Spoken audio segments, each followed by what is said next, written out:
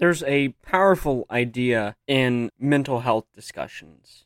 The idea of irrationality that we project onto people dealing with mental illness. It's a categorical error because their experience of reality differs from our own. That if you are diagnosed as being paranoid, then the perception of you locking your doors or investing in locks, peeking out the peephole, peeking out through the curtains, commonly people would see that as irrational behavior. But if your experience of reality is that you are being observed, that people are out to get you, then you are responding rationally to that situation. And we can break this down to a substantial difference between the subjective reality and communal reality, which we will define later on. Welcome to this discussion of intersubjectivity, and welcome to the subjective space. So first we need to reestablish the subjective viewpoint we're taking on this notion. On the extreme end of the scale, this would leave us with the idea that we're simply awareness, which is a perspective that needs further elaboration, and as will be my catchphrase this season, we will discuss this in a future episode. But the basic understanding of standpoint we need to begin with is a sort of Nietzschean perspectivism, where we can know, to a certain extent, the content of our own experiences, this subjective reality we live in, but anything beyond that, even whenever we're able to measure consistency, is up for debate. And a fundamental perspective in establishing this consistency is the intersubjective, the discussions between people regarding their subjective states. A fundamental aspect of this is the notion of epistemic dependence. In this idea of intersubjectivity, then we have the aspect of peer review, of confirmation from others to establish that there is an overlap between how we are experiencing what could generally be called reality versus how others are experiencing that same reality. There's also epistemic dependence in a scientific or even philosophical viewpoint. And the fact that, as discussed in the last episode, people have to specialize in different things. And to increase our knowledge, there has to be an element of trust. I don't have time to actually do the research when it comes to climate change, to do the research for myself. And even people who are doing the research about climate change, it's such a wide and complex topic that there have to be other people to do their part to fulfill different positions at gathering data, interpreting data, where the final product of science is a collaboration in nature. So when it comes to knowing things, we heavily rely on others to help us know things. Not just in confirmation of our experiences, of our subjective relationship to what may be called the thing in itself, but also to provide for us the information that we would otherwise be unable to access due to the demands on time and skill to obtain that information. But we're not talking about epistemology right now. So let's define this distinction between subjective reality and communal reality. Subjective reality would be reality as you experience it. That would be the subjective experience of being alive. Versus this sense of consistency, this sense of objectivity that is derived from communal agreement. So to reiterate, subjective reality would be me saying that in front of me is a microphone and a laptop and a clipboard of points. And communal reality in that situation would be another person in the room agreeing that there is a microphone, a laptop, a clipboard in front of me. And the importance of this distinction here is separating the way we think of the notion of reality from a subjective standpoint, as a being existing in reality, versus the more colloquial idea of reality, this thing that is shared by everyone else. And Hegel makes a great point that the problem with Kant's phenomenology is the fact that he doesn't do anything with the thing in itself, the noumena. But, again, we will be doing something with this idea of the thing in itself. But what may be more important to keep in mind with this idea of the subjective reality and the communal reality is the challenge it presents to the assumption that the communal reality is, in some way, more real than the subjective reality. Now, this isn't to suggest that everyone should just live within their own spheres of existence, but rather to reframe the idea of addressing the problems that come out between a subjective reality and a communal reality being out of step, not on the same page, as not undoing a delusion, but seeing the harm in someone coming from a distinctly different standpoint from communal reality, and addressing that, getting them on the same page, and operating from the understanding that we are social creatures, and therefore it is in all of our benefit to make sure that we are approaching existence from the same, or from workably similar, standpoints. So if we accept the validity of the subjective interpretations of others, then there must be something there from which we're able to find this workable consistency. Now, that's a conversation in itself we will get to in a later segment in this podcast. I'm very excited to be able to say that it's not in a future one. But the topic of uncertainty and workable consistency is an important thing to note on its own in our discussion of intersubjectivity. While we are living in our own subjective realities, we're able to commune together. We're able to find these markers within this communal reality, where if I'm talking about, I would like another glass of wine, you have the same understanding that we're at a dinner party, that I have a glass in front of me, which was previously filled with wine. Therefore, the word another would make sense, and that expresses my desire, which you are also able to parse, for that experience to happen to me again. So while there is much to be said about the thing that we are in mutual contact with a fair amount of certainty, excluding brain in the vat arguments, my personal appraisal of which is that they are unlikely, and in any case, there is no risk to assuming that that is not the case, while the risk to assuming that we are simply a brain in a vat, the idea that we are the only conscious being, in contrast to the possibility we are wrong, and that we are affecting other conscious beings from the perspective that they do not possess consciousness, that latter possibility is a much more frightful risk than behaving as though possibly non-conscious beings have consciousness.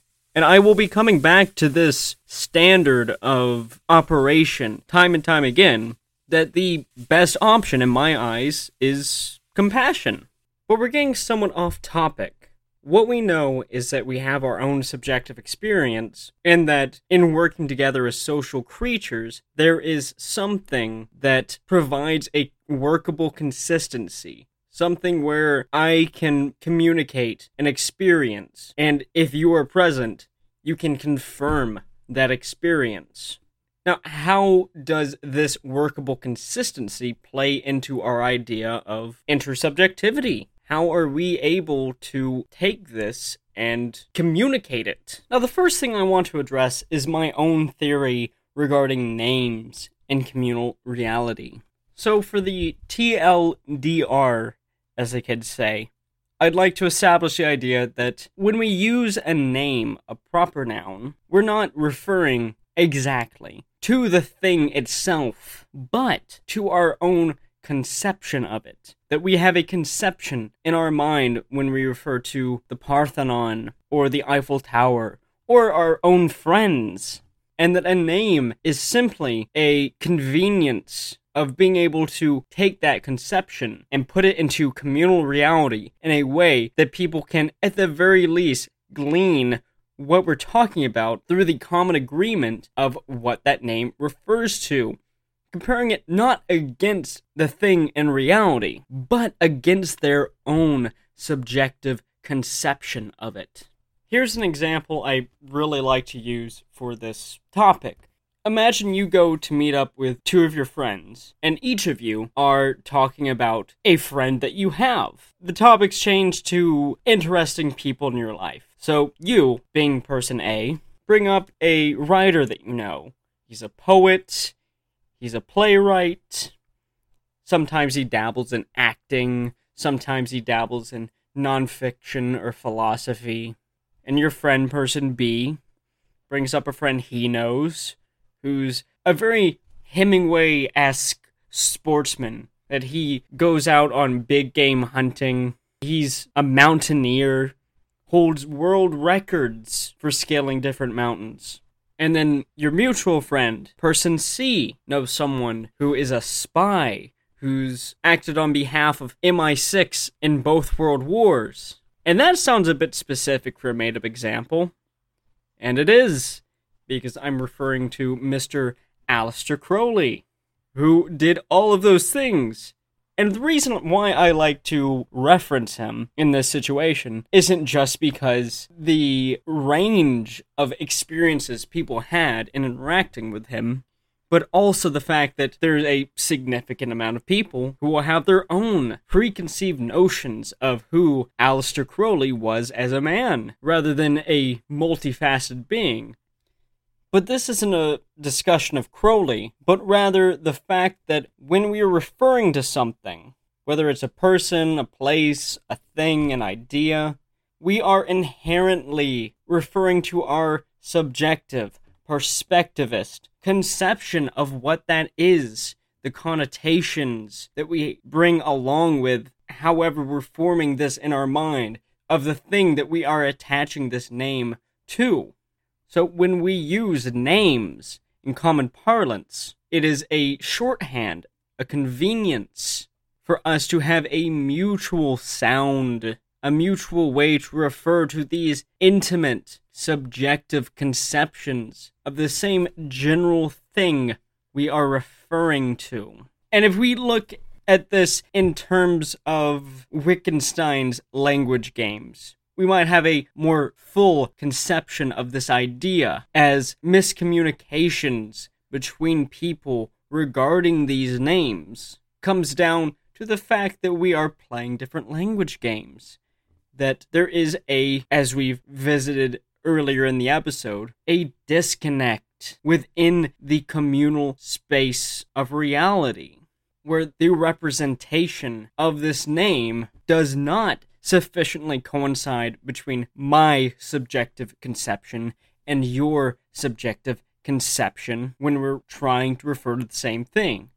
That is why, in the example given, those three people could conceivably have a conversation about the same man without ever realizing. Conceivably have this conversation without ever realizing they are discussing the same person, if it is left at a vague enough recollection of interesting people that they know.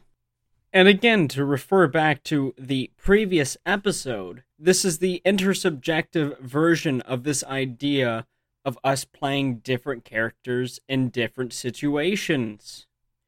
The way people know us, if they know us from school, if they know us from work, if they know us from family reunions, they're not going to have the same conception of us when they refer to us with the same name. They can have these discussions of us with radically different subjective conceptions.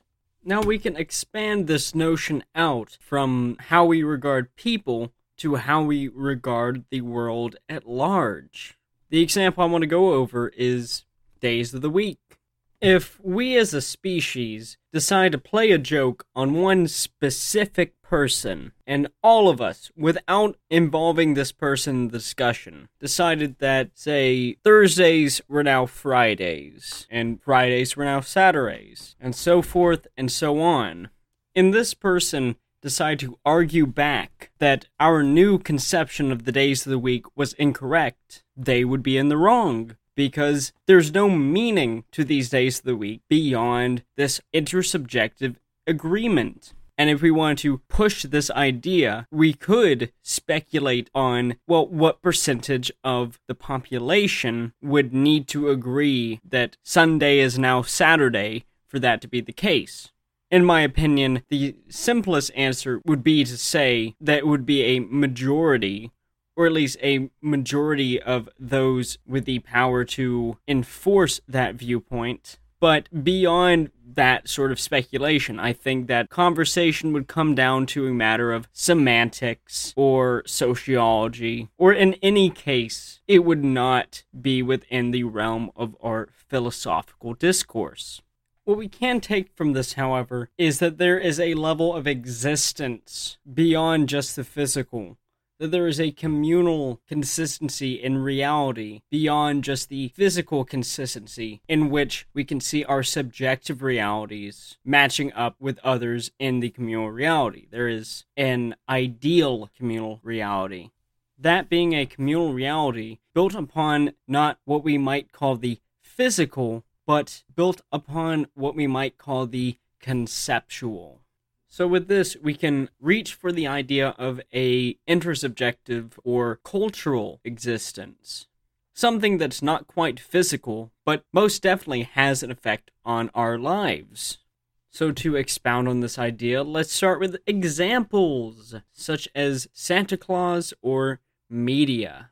Now, Santa is frequently used in the context of debates over what is existence. And my 2 cents is that, while we wouldn't suggest that there's some sort of man at the North Pole who's actually keeping track of all of us and delivering presents, I've had a philosophy professor suggest that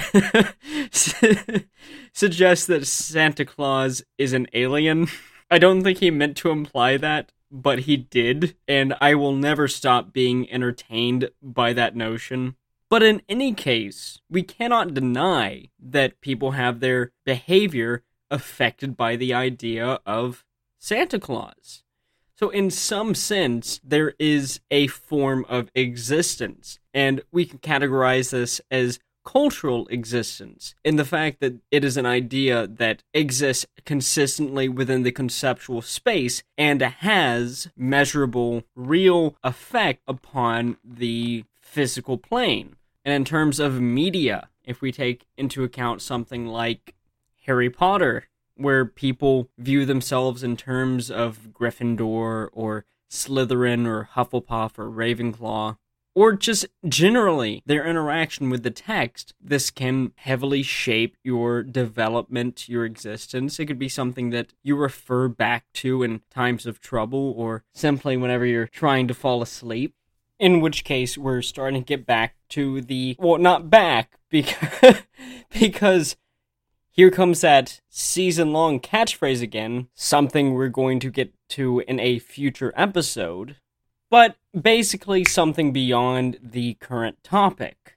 Therefore, it is important that we make a distinction between discussions of ontology versus the intersubjective, with the intersubjective just being a social form of our subjective experience of the ontological, or rather, the representation that the ontological takes in our subjective experience. And I think this relates to the Nietzschean... Oh, there's our second Nietzsche reference there. And I will say that I don't agree with a lot of his ideas, and I definitely don't agree with this phrasing of this concept, but I do think it is a worthwhile concept to discuss. The distinction between the master and slave morality. Yeah, I hate it.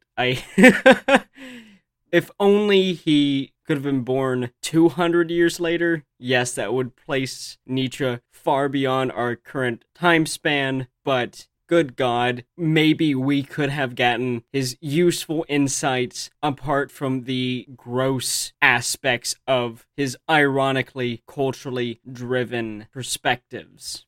But the concept essentially boils down to the distinction between creating our values and virtues, this morality, through cultural imposition versus creating it on our own. And the use this concept has is in the distinguishment between the physical consistencies we can see in intersubjectivity on, say, the glass I have in front of me, versus the cultural consistency within intersubjective space of virtues and values, which, while they do have an effect on us, while they are maintained over time, while there is consistency, they are subject to our own subjective apprehension of them.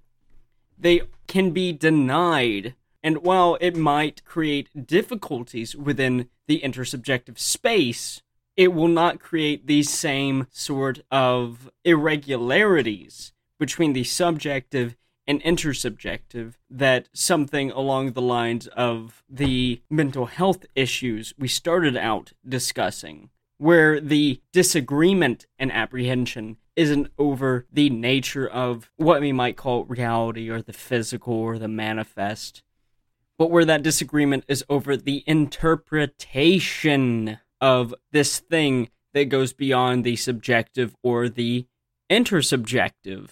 So to reiterate, this cultural existence would be intersubjectively maintained, consistent concepts which impact our interpretation of whatever lies beyond our subjective or intersubjective apprehension of, well, what lies beyond those things. So from this, I would like to reiterate my problems with objectivity. This notion of somehow using the subjective to find the objective. This notion of implying objectivity to an inherently, and admittedly inherently, and obviously, qualitatively subjective viewpoint, of adding to it the idea of objectivity. The most we can find is an intersubjective consistency. But this leaves us in an awkward place of having to reckon with the fact that we are implying that there is something that we are deriving this consistency from. Now, we'll leave the ontological backbone of these theories for, and here it comes again, a future episode.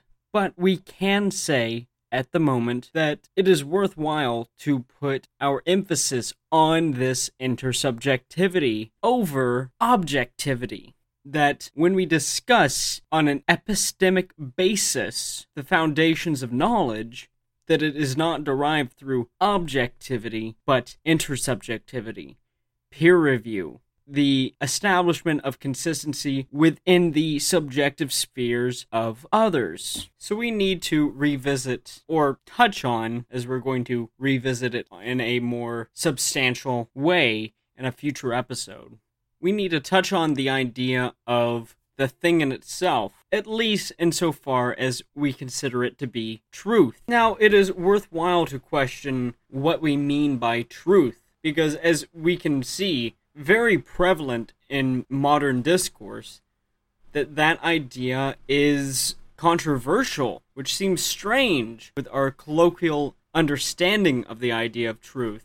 Because we see it as meaning the notion of what's really going on, the actual idea of the workings of the world, and in this subjectivist context, the true nature of these consistencies within our subjective sphere. But I would argue that this will to truth is more of a misapprehension of the notion of intersubjective reality. Because what happened and what there is, these objectivist realities, fall flat when compared to the notion of seeking out, well, who is involved, who benefits, qui modo. And more importantly, what are the intentions and motivations of the actors?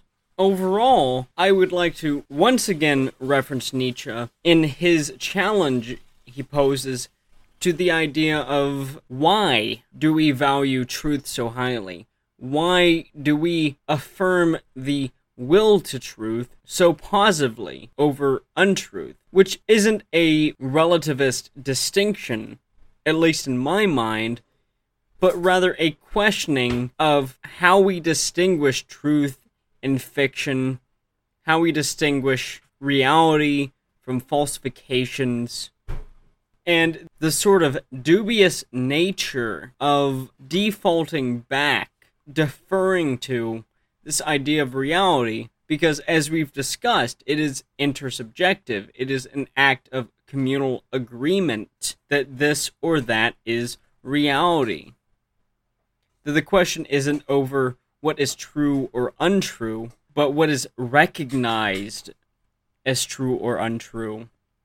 And it is important to keep this in mind because we often get lost in this idea of the narrative, of this consistent way that we view reality, not just our own observations, our own estimations of consistency, but consistencies which serve an interpretation. So that would be the observations of consistencies which specifically lend themselves to an interpretation.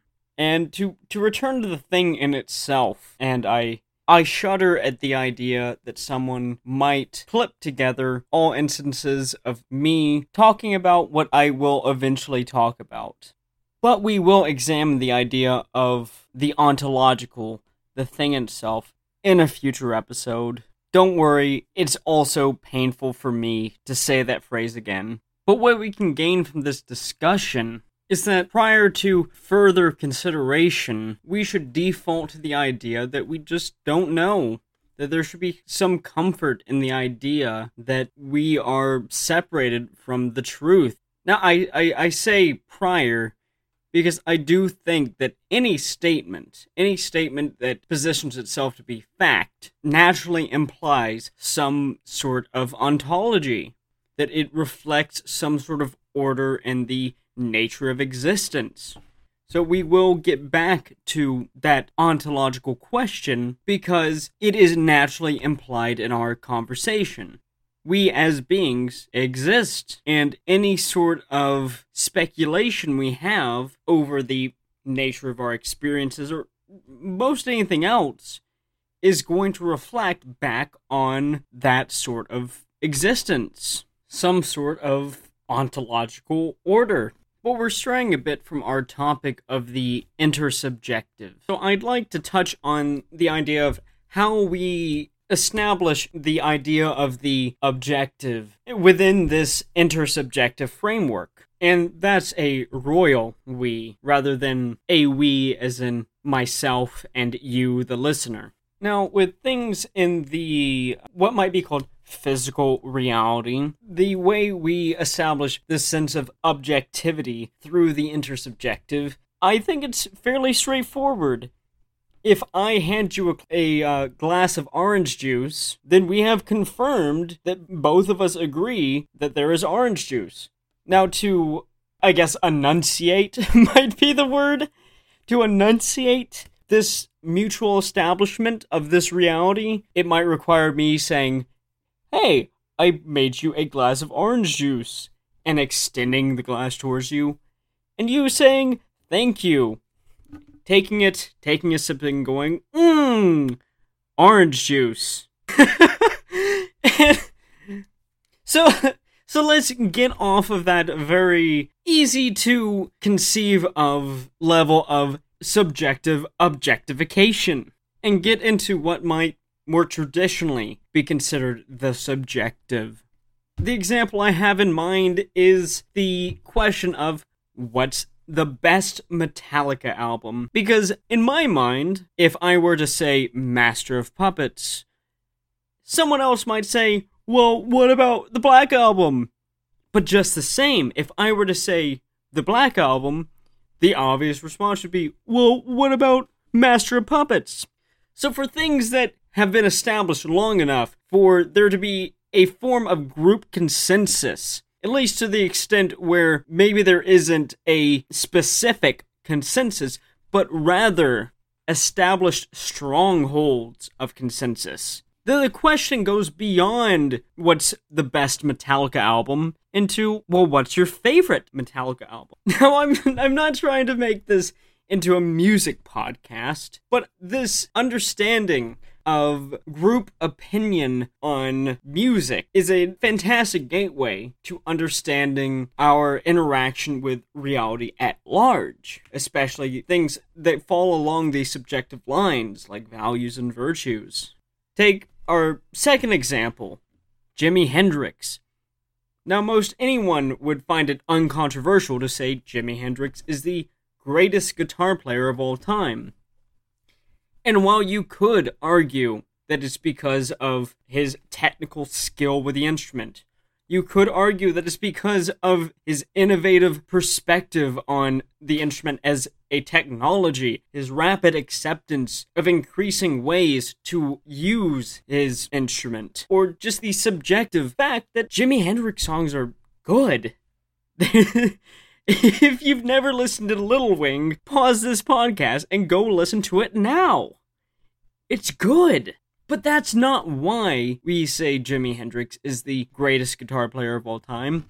Of why, if you have a dissenting opinion, that it feels like you are going against reality itself, when this is inherently a subjective topic. The reason why is consensus, that as a society, we seem to have agreed that Jimi Hendrix is the greatest guitar player of all time. So even if you, say, want to put forward Rory Gallagher, it goes against the grain because this idea has been cemented in our communal reality. It has become as much fact as any event in history. And I'm not bringing this up to doubt the virtuosity of Jimi Hendrix, but rather to extend this malleability to what we would consider the immutable, the material version of reality, this intersubjective communal reality, that the considerations that lie there are no different from the establishment of the fact that Jimi Hendrix is the greatest guitar player of all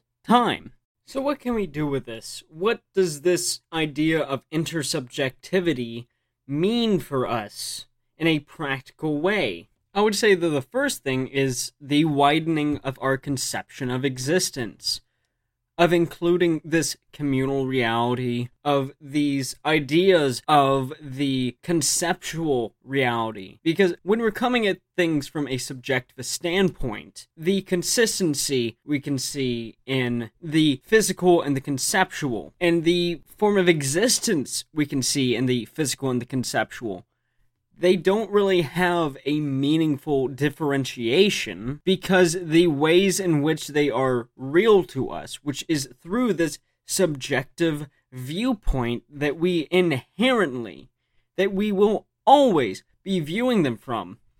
There's no real distinction. It's just that when you're viewing something that is so grounded in the conceptual reality, such as a piece of media, when you get fully immersed in it, you forget that there is a more long-standing consistency in this physical reality, and whenever you're confronted with the distinction between the long-standing nature of the physical reality in contrast to the relatively short-form conceptual reality you were previously immersed in, it is natural to assume that, well, that more long-standing version of reality is the inherently true one. And I'm not saying that if you've been playing Red Dead Redemption for 7 hours, and oh god, you're just so in sync with Arthur Morgan that is your true reality. No, I'm simply questioning the notion that the subjective reality we experience consistently throughout our lives has a special point as being more real than anything else. And I know the average response is going to be, well, it's common sense that is the more real thing. And that's the problem. That it's considered common sense to take for granted the truth of the things we experience. There's a distinction between saying that it's false versus saying that we should question this idea of our subjective realities, even our intersubjective realities, being inherently true. We can even question the nature of, well, why does it have to be true? And for a third time, and once again, I guess this is going to be a podcast regular, I made a gesture, realized I am recording on audio, and felt like a fool. But for the third time, here's my Nietzsche reference. That is just degrees of appearance. Now, that's not where I'm going to stop with this analysis, where I do think that some speculation on the ontological is valuable, but when we're talking about the intersubjective, it is helpful to deny this assumption of truth, of reality that we have taken to be common sense, and begin with the viewpoint of it just being different degrees of appearance, going from the purely subjective to the commonly interpreted intersubjective. The sun is above us. Is there a human on Earth that can look up and see that big ball of gas and deny its appearance? We all see it. Or at least, we assume that we all see it.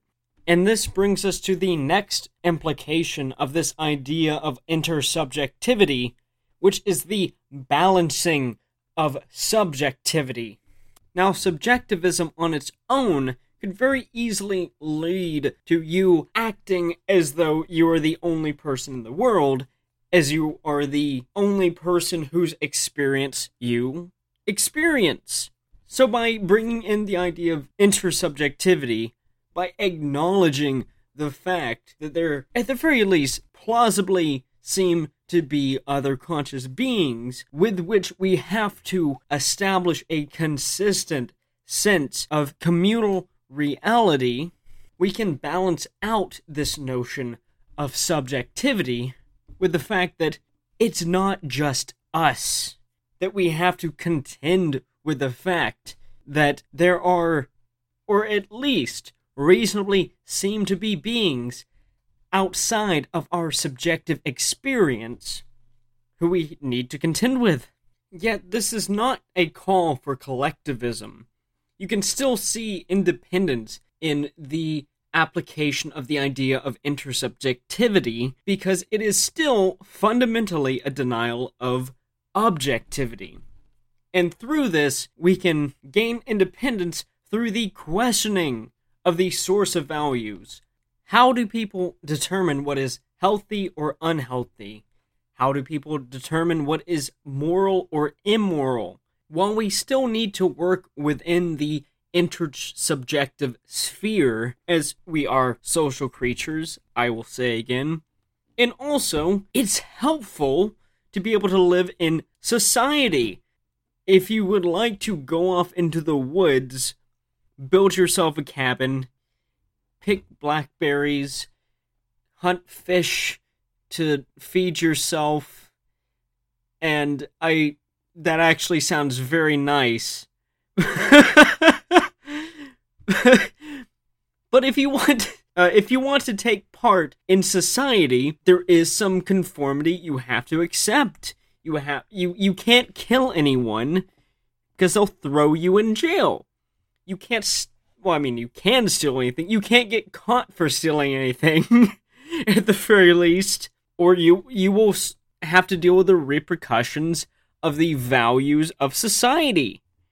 However, we can still take the values and morals of society are simply what the collective consensus within this intersubjective reality is.